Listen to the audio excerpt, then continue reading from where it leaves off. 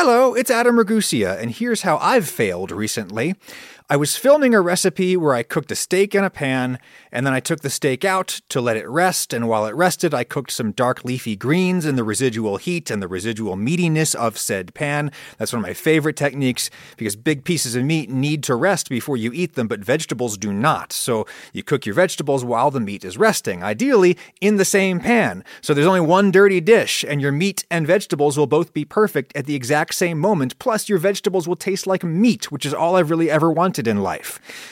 Anyway, that's what I was doing. I was frying the curly purple kale in the meaty pan, and I didn't have quite enough liquid in the pan, so the garlic and the ginger that I also had in there was starting to burn on the bottom, so I had to act real fast, which normally wouldn't be a problem, except I was also trying to film all of this with my camera and my lights and all of that business. And anyway, I did not have enough time to reposition my camera for a certain shot, and the resulting footage is at this really extreme angle.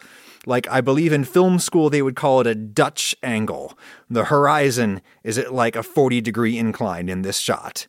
And I normally fix slight leveling problems in post-production. I shoot in a higher resolution than my publishing resolution, and that allows me to zoom in on footage in post-production.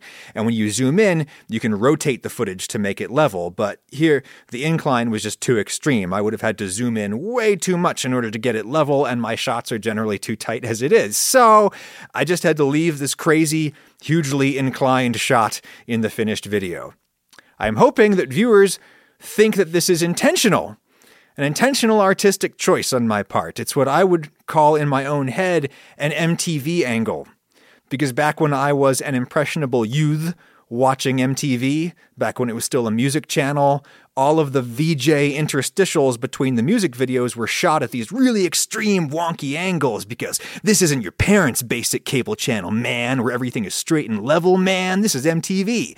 And our camera operators lean to the side because that's what the kids today want to see. Yeah, I'm hoping that you will think that the kale shot was an MTV angle, but it wasn't.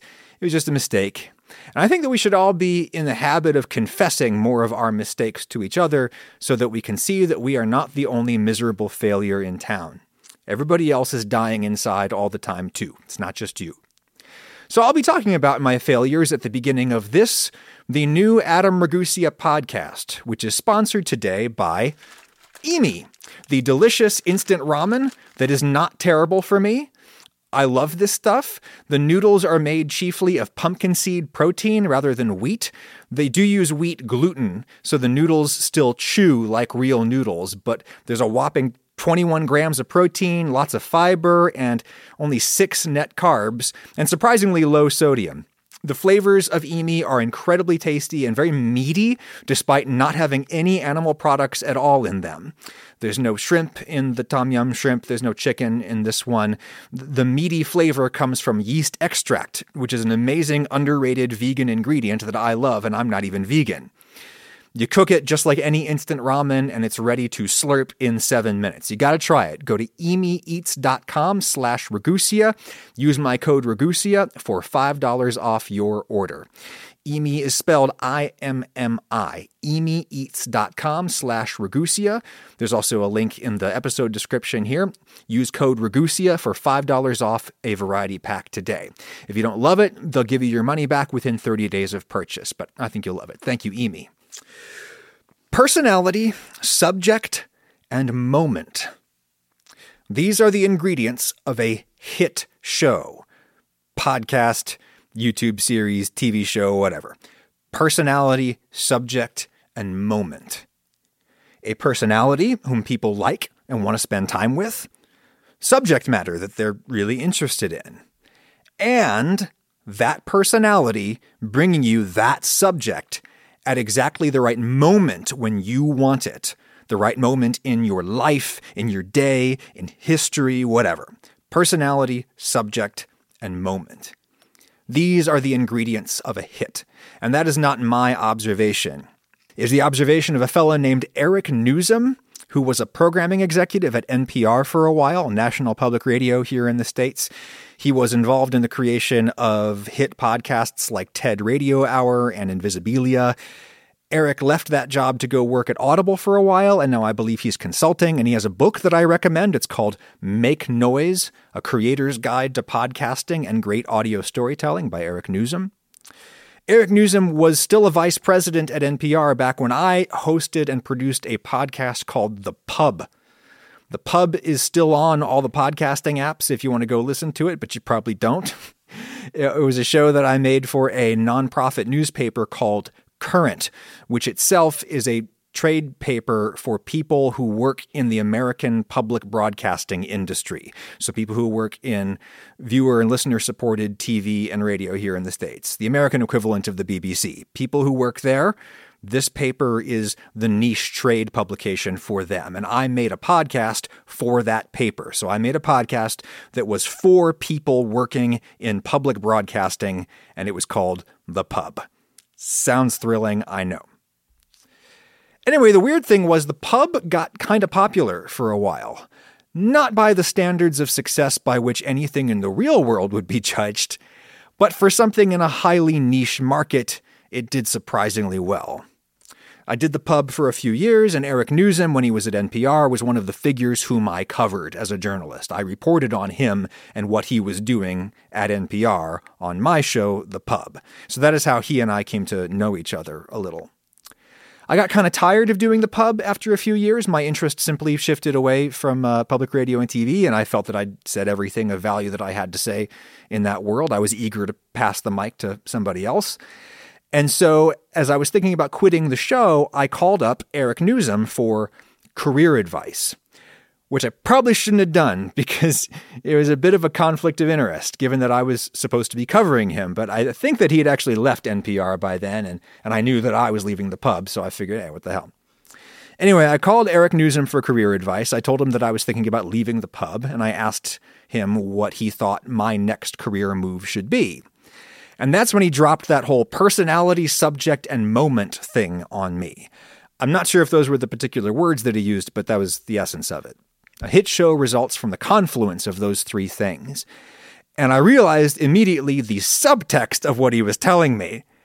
Eric was saying, implicitly, Adam, if you leave your modest hit of a podcast, The Pub, don't be sure that your audience will follow you.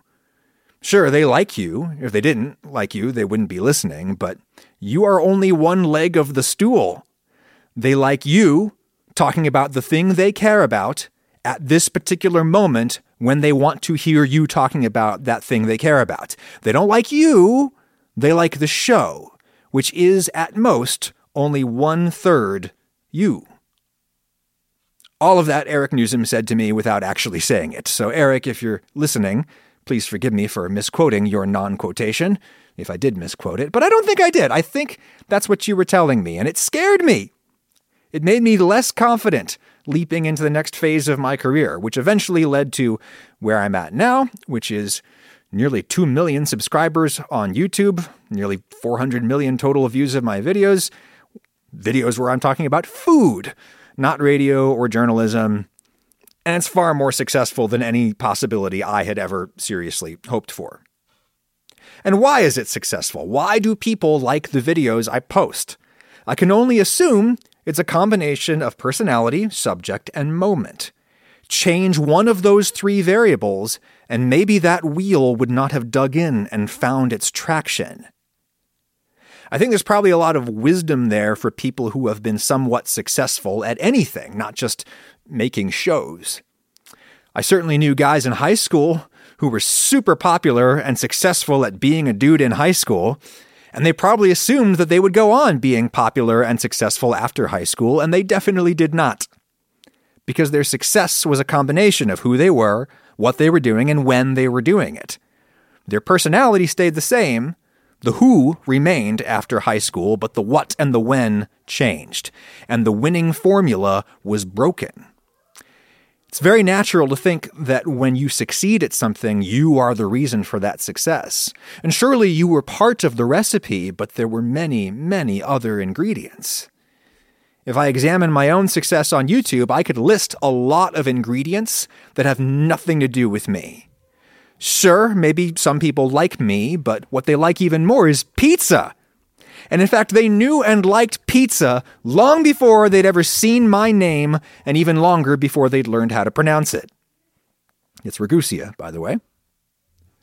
My first big hit recipe video did not go viral because of me. Nobody knew or cared about who I was then. It went viral because people like pizza. People like New York-style pizza, and they wanted to learn how to make it at home. Why did they click on my video about pizza instead of all of the others that were out there? Well, one reason is British imperialism. British imperialism is why English is the global lingua franca. It's the number 3 language in the world by number of native speakers, a very distant 3 after Spanish and the big one, which of course is Mandarin. But English is by far the top 2nd language in the world. English is the number 1, number 2. English is the language of international business and scholarship and transportation and all kinds of other things, and that is because of British imperialism. It's the legacy of that. I am neither British nor an imperialist, or at least I try not to be an imperialist.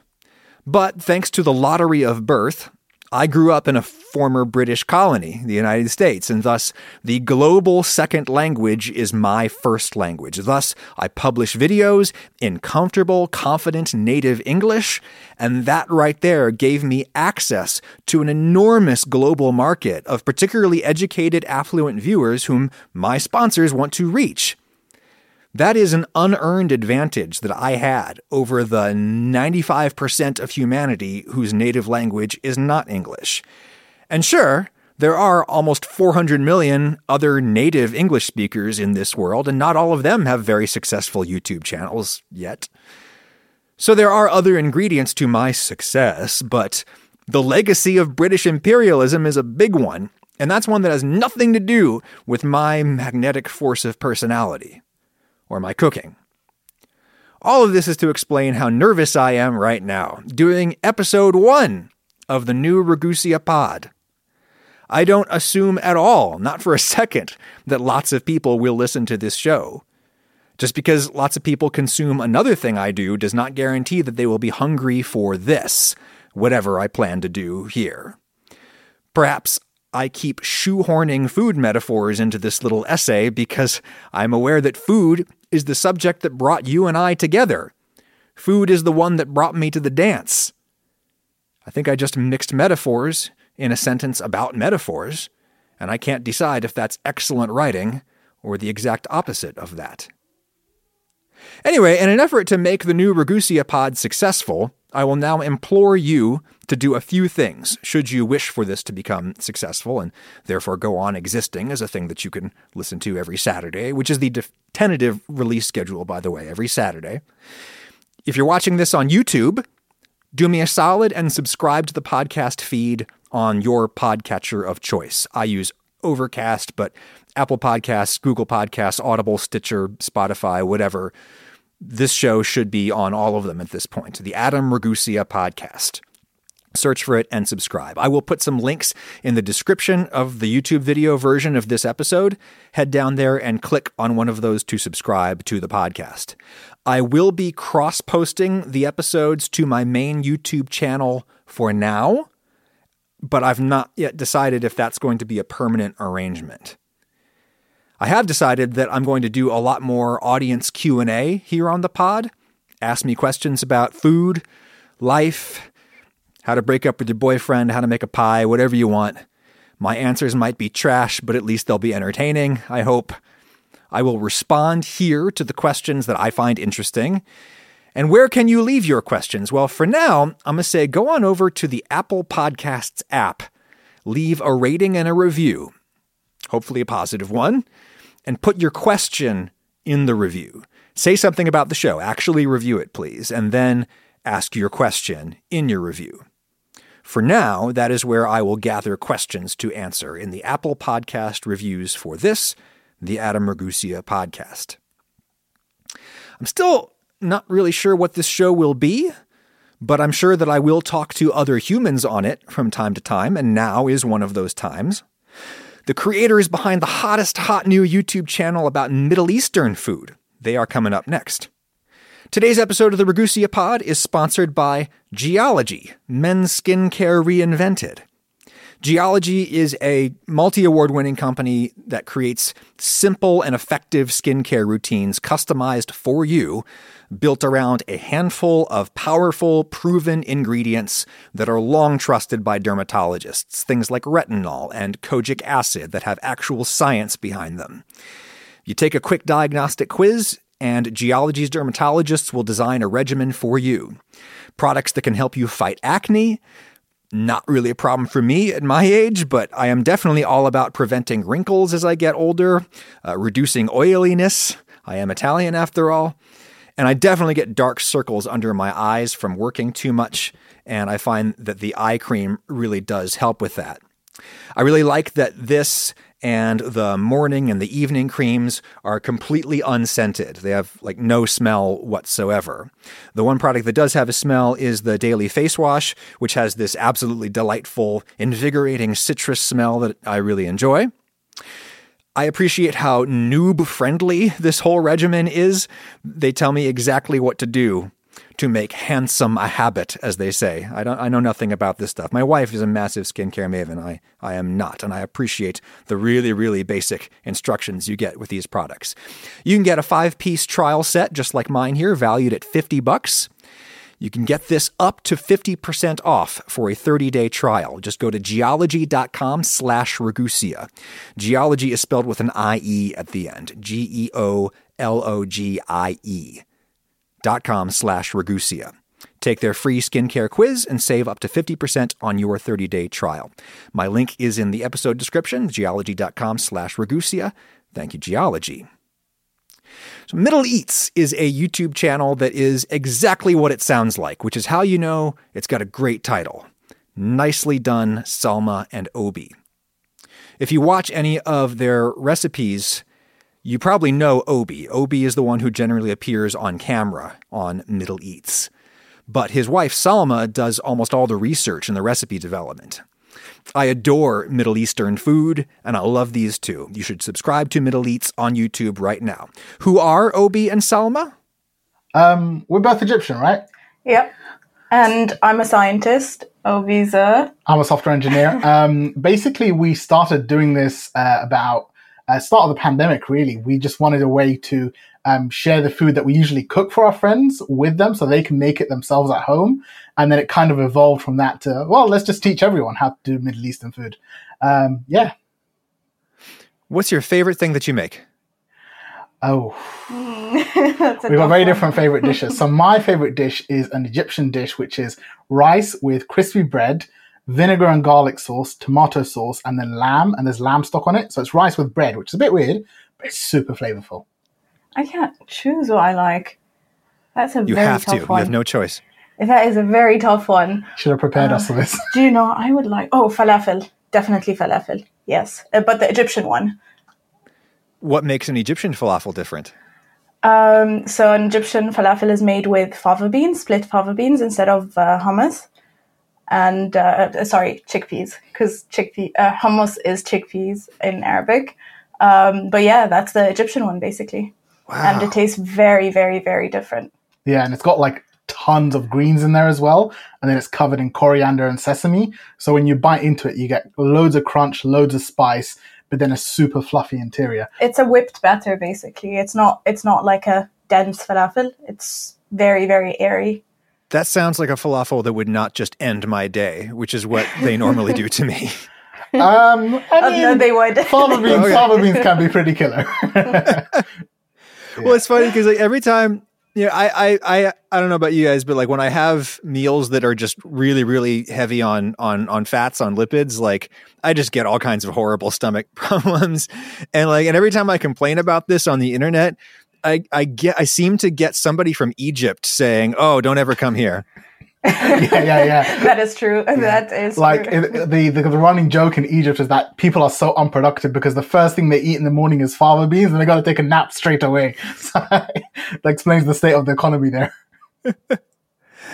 I wanted to talk to you guys about P-Day. which for Nice. people who don't know is this Turkish pizza-like thing, which I completely fell in love with when I was going to school in Bloomington, Indiana. And there's a restaurant on 4th Street called Anatolia that I totally recommend everybody go to if you're in Southern Indiana. And P-Day, what are P-Day? What is P-Day? Is P-Day plural? What is P-Day? P-Day, I think it is plural, yeah. Maybe, I don't speak Turkish. So P-Day is a Turkish thing, but it is also, you can find it in like the Southern Caucasus. So like you get it in Georgia, you get it in Armenia, you get it in other countries in that area. And basically it's a dough boat with cheese and other toppings in there. The famous one you might know is Georgian khachapuri, or I think that's how you pronounce it, which has an egg in there and loads of cheese. But then the Turkish ones, you'll get some of them with cheese and meat, some of them with vegetables, some with feta cheese, spinach, all sorts of things really. It's kind of like what's in the dough? Ooh, what's in the dough? Flour, water or milk, depends on what you want to use, and just a bit of salt. It's yeasted as well, and a tiny bit of sugar. I forget in your video if y'all did yogurt in yours. Did you?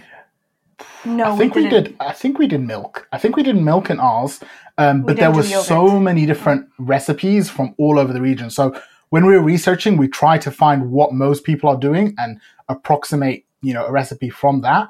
The yogurt ones look fantastic and they look super soft, but milk worked perfectly for us, so we didn't bother with yogurt. Yeah, the thing with yogurt, because I love making flatbreads with yogurt, but the thing is that if you use too much, the pH goes too low and it messes with the gluten, and you can't, it just loses its extensibility. It just starts to tear. And I wondered this is purely self-serving. I was wondering if y'all had figured out a solution to that problem. I mean, that's the first time I come across that, but this is really? Salma, the scientist, so she will literally probably... What kind of scientist, Salma? Biomedical sciences. So I look into the gut microbiome. Really? Yeah. Yes. Get more specific. So right now my work is purely computational just because of the pandemic and everything. So I didn't have much access to the lab, but I'm specifically studying the gut microbial signature of in ulcerative colitis. It's a form of inflammatory bowel disease. Yeah. So based on research that's already been known, we know that most diseases have different gut microbial signatures. And based on if we try and restore the balance in the gut microbial communities, then we could probably alleviate some symptoms or things like that. So that's what we're trying to figure out here.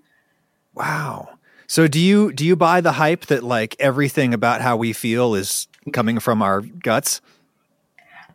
Actually, I am starting to buy into that because everything seems to be connected one way or another to the gut.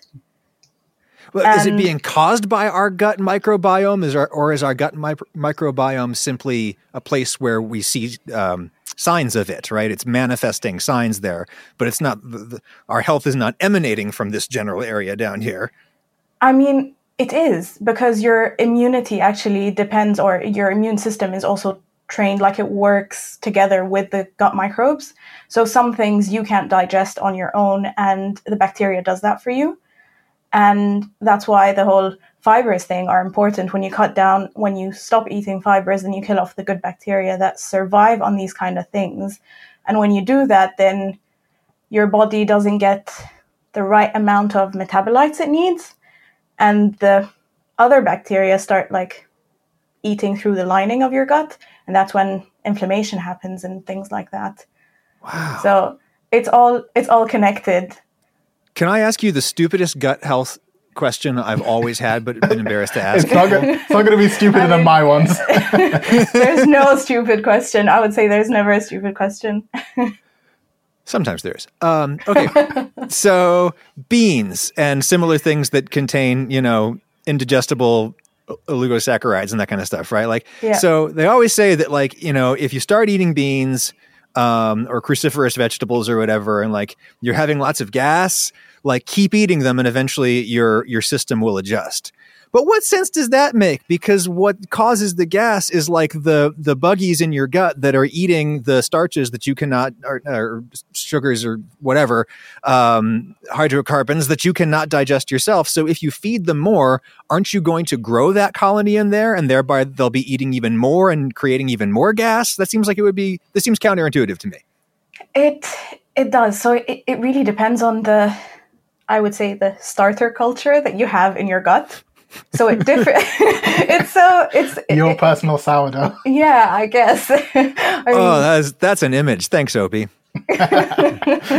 Yeah, but I guess it's different depending on each person and the community you already have in your gut. And there's so much that we're still learning about this.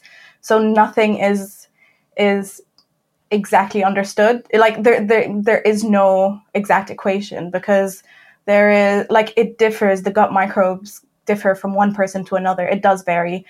The main umbrella, like, there are a bunch of microbes that we know they fit under a big umbrella, but then there are few species that differ, not few, but quite a lot. And it's different between, like, a healthy gut microbiome can differ between one person to another. But there are some microbes that really stand out or are associated with diseases. So there's still a lot to learn about this. So one thing that could be healthy for one person would be unhealthy for another. Well, given the preliminary state of the research, is there anything that you guys do, knowing what you know or knowing what Salma knows, differently in terms of your own diet? I mean, I'll step back because I'm not exactly considered a healthy prime example of a human. So I'll step back. But I think, Salma, you were telling me before that there are a lot of bacteria which work in collaboration with each other. So one bacteria might, I don't say this is how it works, but one bacteria might produce gas and process something, but another bacteria might feed off of that gas or something else. Yeah. They have a symbiotic relationship. So it may be, and this is completely me making things up, but it may be that's what we do here. It's all right. Make up science live. It may be that the gas being produced is actually the food for another kind of bacteria.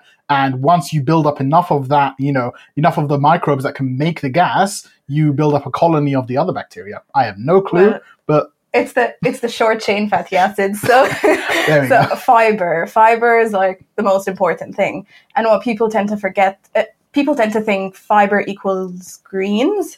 So they just focus on having veggies, but they don't really know that the most wheats and beans and legumes and things like that have a very, very high amount of fibers. And it's fibers that fuel the microbiome, the bacteria in the gut. And you have a certain group of bacteria that break down these fibers into what we call short chain fatty acids. And then they break them down. These short chain fatty acids are then broken down further, but by another group of bacteria that then produce butyrate, which is a very important short chain fatty acid, which is required for, just keeping the energy up in the gut and feeding the bacteria and keeping it all good and healthy. Because otherwise, when they starve, when you don't have fibers, then they start eating the lining that protects your gut. And so I've been trying at least to eat a lot of fibers. I used to go all no carb, low carb, all that stuff. And then I realized, that is pretty bad. That is not good. That is probably really upsetting my gut. So, yeah. Fascinating. So YouTube. Yes. Cool. You guys, first of all, you got to do a video about this stuff. You got to start getting in some gut health. I'd be fascinated to learn about that. But I guess I shouldn't give you any tips because your channel is doing tremendously well as it is. Yeah, it's doing pretty good. I think we're currently at about 185,000 subscribers, which the metric isn't subscribers that you really care about. It's more about the reach and like the views and stuff you get. So, yeah, because I always tell people that subscribers are cumulative. A lot of people will subscribe to something and then like never watch anything there again. Yeah, definitely. So it's more an indication of how long you've been big rather than of how big you are. But you guys are getting great views. I mean, have you thought about quitting your jobs? Or you both have like meaningful, important jobs, though. I mean, as long as my boss doesn't see this, yes, I've definitely thought about quitting my job. I think about it 50 times a day. Yeah, I mean, we would love to do this full time, or at least I would. It's the kind of thing that I think adds a lot more value than me just sitting in my day job. I mean, I'm a software engineer, but other than that, it's not that interesting. It's not that exciting. Whereas this food, like, you get messages from people who are like, you're reconnecting me with my culture, or I visited this place with, like my grandma who passed away, or this relative used to make something for me, or I never knew, I'm adopted from this country or that country, and I haven't tried the food, and you're helping me try it. And I think that to me is just amazing. It's better than any job out there. But there's a downside too, right? I mean, to me, like, for a guy like me, like, if you tell me that, yeah, you're Egyptian, but this is how, the Turks make pide, I'm going to be like, sure, okay, fine. But like, I bet that in terms of the intra-Middle Eastern food politics of it, that like, you probably get some people saying that is not how we do it, and how dare you misrepresent my culture. I mean, we get that from Egyptians, actually. So, and we're Egyptians, but it's just, it's very hard for some people to understand that different houses do things, or different families do recipes differently. I don't know why, but yeah, I mean, it does happen all the time. Yeah. Well, I think maybe people make an assumption that, if they look at you and they know that you are, they feel that you are removed from their culture. They see you as an outsider, right? Yeah. And therefore, if they see you doing something different with the food, they assume that the reason for that difference is because you are an outsider. And that's not always the case, right? Like, because I'll run into this all the time where, I will very cautiously, like, I just did this, the paella recipe. Yeah. And I knew I was asking for trouble, right? So I just researched the shit out of it, right? Like, I can read Spanish, so I was like looking at all kinds of traditional recipes in their native language, but people still they'll say like, oh, that's not how we do it. And the thing is, and I have to hold my tongue, but what I want to say is like, actually, a lot of you do it that way, and I have the primary source documentation to back up that claim. So the reason that I'm doing it differently might not be because I'm an outsider. It might just be because there's like different ways of doing it. But definitely, people in your neighborhood are doing this right now, dude. And I'm sorry that I seem to know that and you don't. That seems wrong, which is why I'm not going to say it out loud. But it's true. Yeah, 100%. That is right. That is right. For every single recipe that we do, Salma does a ton of research. We're talking about like a good 10 to 15 hours just of thorough watching videos, looking at blog posts, understanding, reading recipe books, looking through all sorts of things. And we're talking about, like, for example, we did a Moroccan breakfast recently. Salma had to watch a good, 10 hours of people making bread, and they don't even speak regular Arabic or like normal Arabic in Morocco. They speak a blend of Arabic and French. So it's really hard to figure these things out. And of course, we got people saying, oh yeah, you never use butter, you never use oil. But then you get people whether in the videos themselves are like, no, use oil, use butter. And in the end of the day, every single person does it differently. And what you'll find in even countries like Egypt, even countries like Morocco, the vast majority of families, they probably won't even make most of the food from scratch. So we do everything on the channel from scratch as much as possible, so that anyone can make it. And we do it a way that works well. But in Egypt, you'll find most people, oh yeah, they get this pre-rolled, they get this pre-breaded, they get this pre-fried, and they just heat it up because, modern convenience, right? That's how things are done. And most of the differences you find are either like from different villages, different towns, different cities, maybe even different streets. And in some places, the difference between identity of, this village's version of the dish versus this one, it's lost and it all kind of like amalgamates into one recipe. And in other places, it's so different. Like in some countries, in the Levant, you will literally get one village or one road will do it this way and this other road will do it this other way. And we got to try find something that meets in the middle to not upset people. But it's really nice when people come back and they're like, oh yeah, my mom does it the same way as you, or, like my grandma does it and it tastes just like my grandma's one, or things like that. And then I think that's really cool. It's like, in the end of the day, some people might be like, yeah, this is not correct, but does it taste right? Does it taste authentic? I think that's the cool part. Yeah, but that's what happened with Fesenjoon, the Iranian dish, because it's really hard to do research for Iranian recipes because most of the videos are in Persian, and there's no way I can understand that, and they're not translated. And we had, and like all the videos that I had seen that were in English, just something seemed so off about them. There was just so much pomegranate molasses. Like, why would you put too little? No, so much. There was like a cup and a half of like pomegranate molasses. I was like, that is just diabetes in a in a dish. And I actually like spoke to one of my coworkers, and I asked her, she's half Iranian, and I was like, does this seem right to you? Because it does not seem right to me. And she's like, no, that's not how. You are completely right. My grandma does it that way, and she only adds like 3 tablespoons at most. And it's things like that. So it's just so difficult to find the right balance.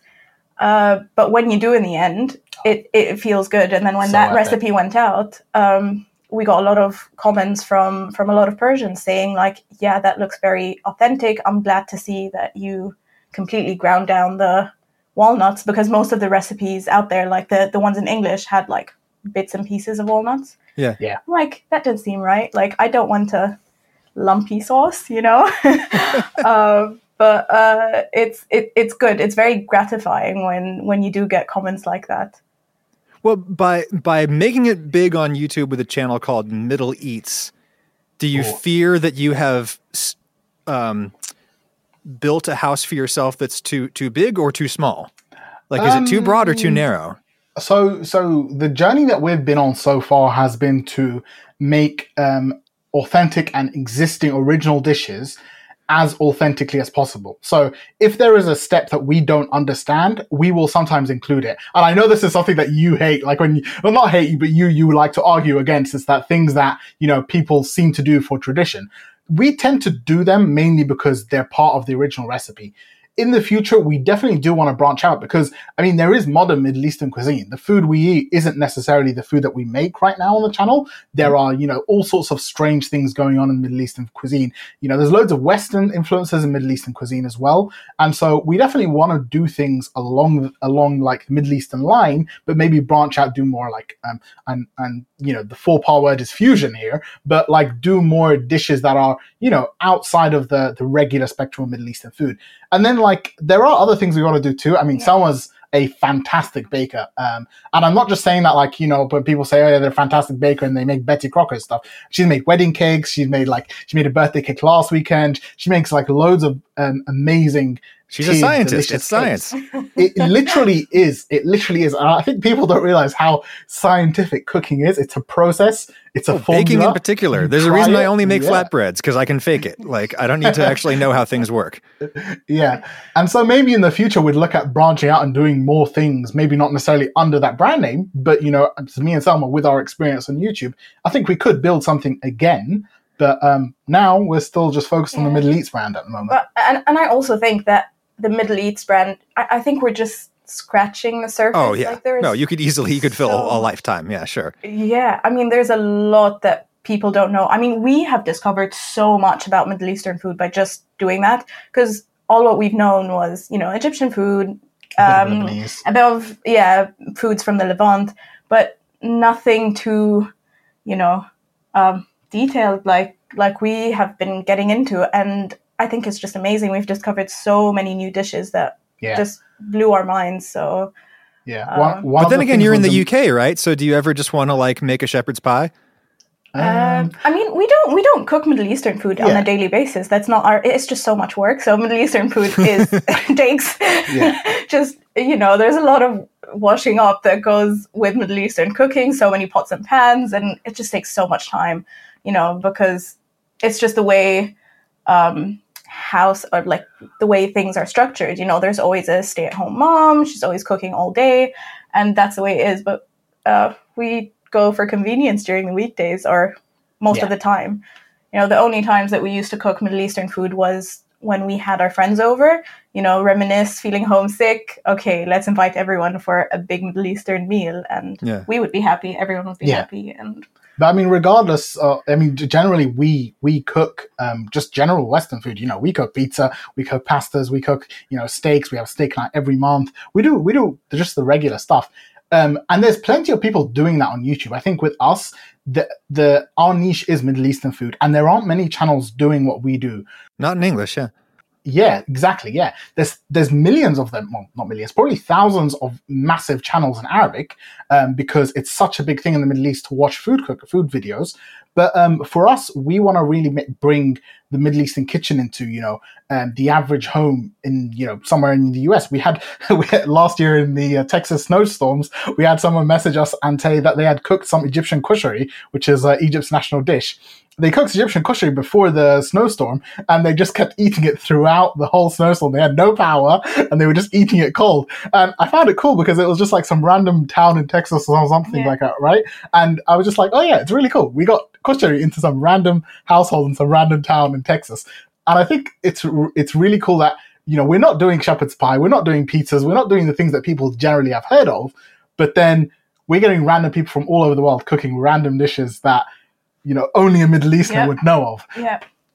Also someone from Germany messaged saying that they do molokhia, which is like a jute leaf stew kind of thing.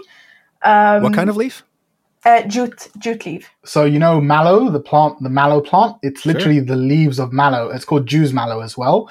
And the leaves, or coccorus or something like that, the leaves are like chopped up really fine, and they have a almost okra-y texture, so it's a bit slimy, and it's made into a stew. It's eaten all over the Middle East in different ways.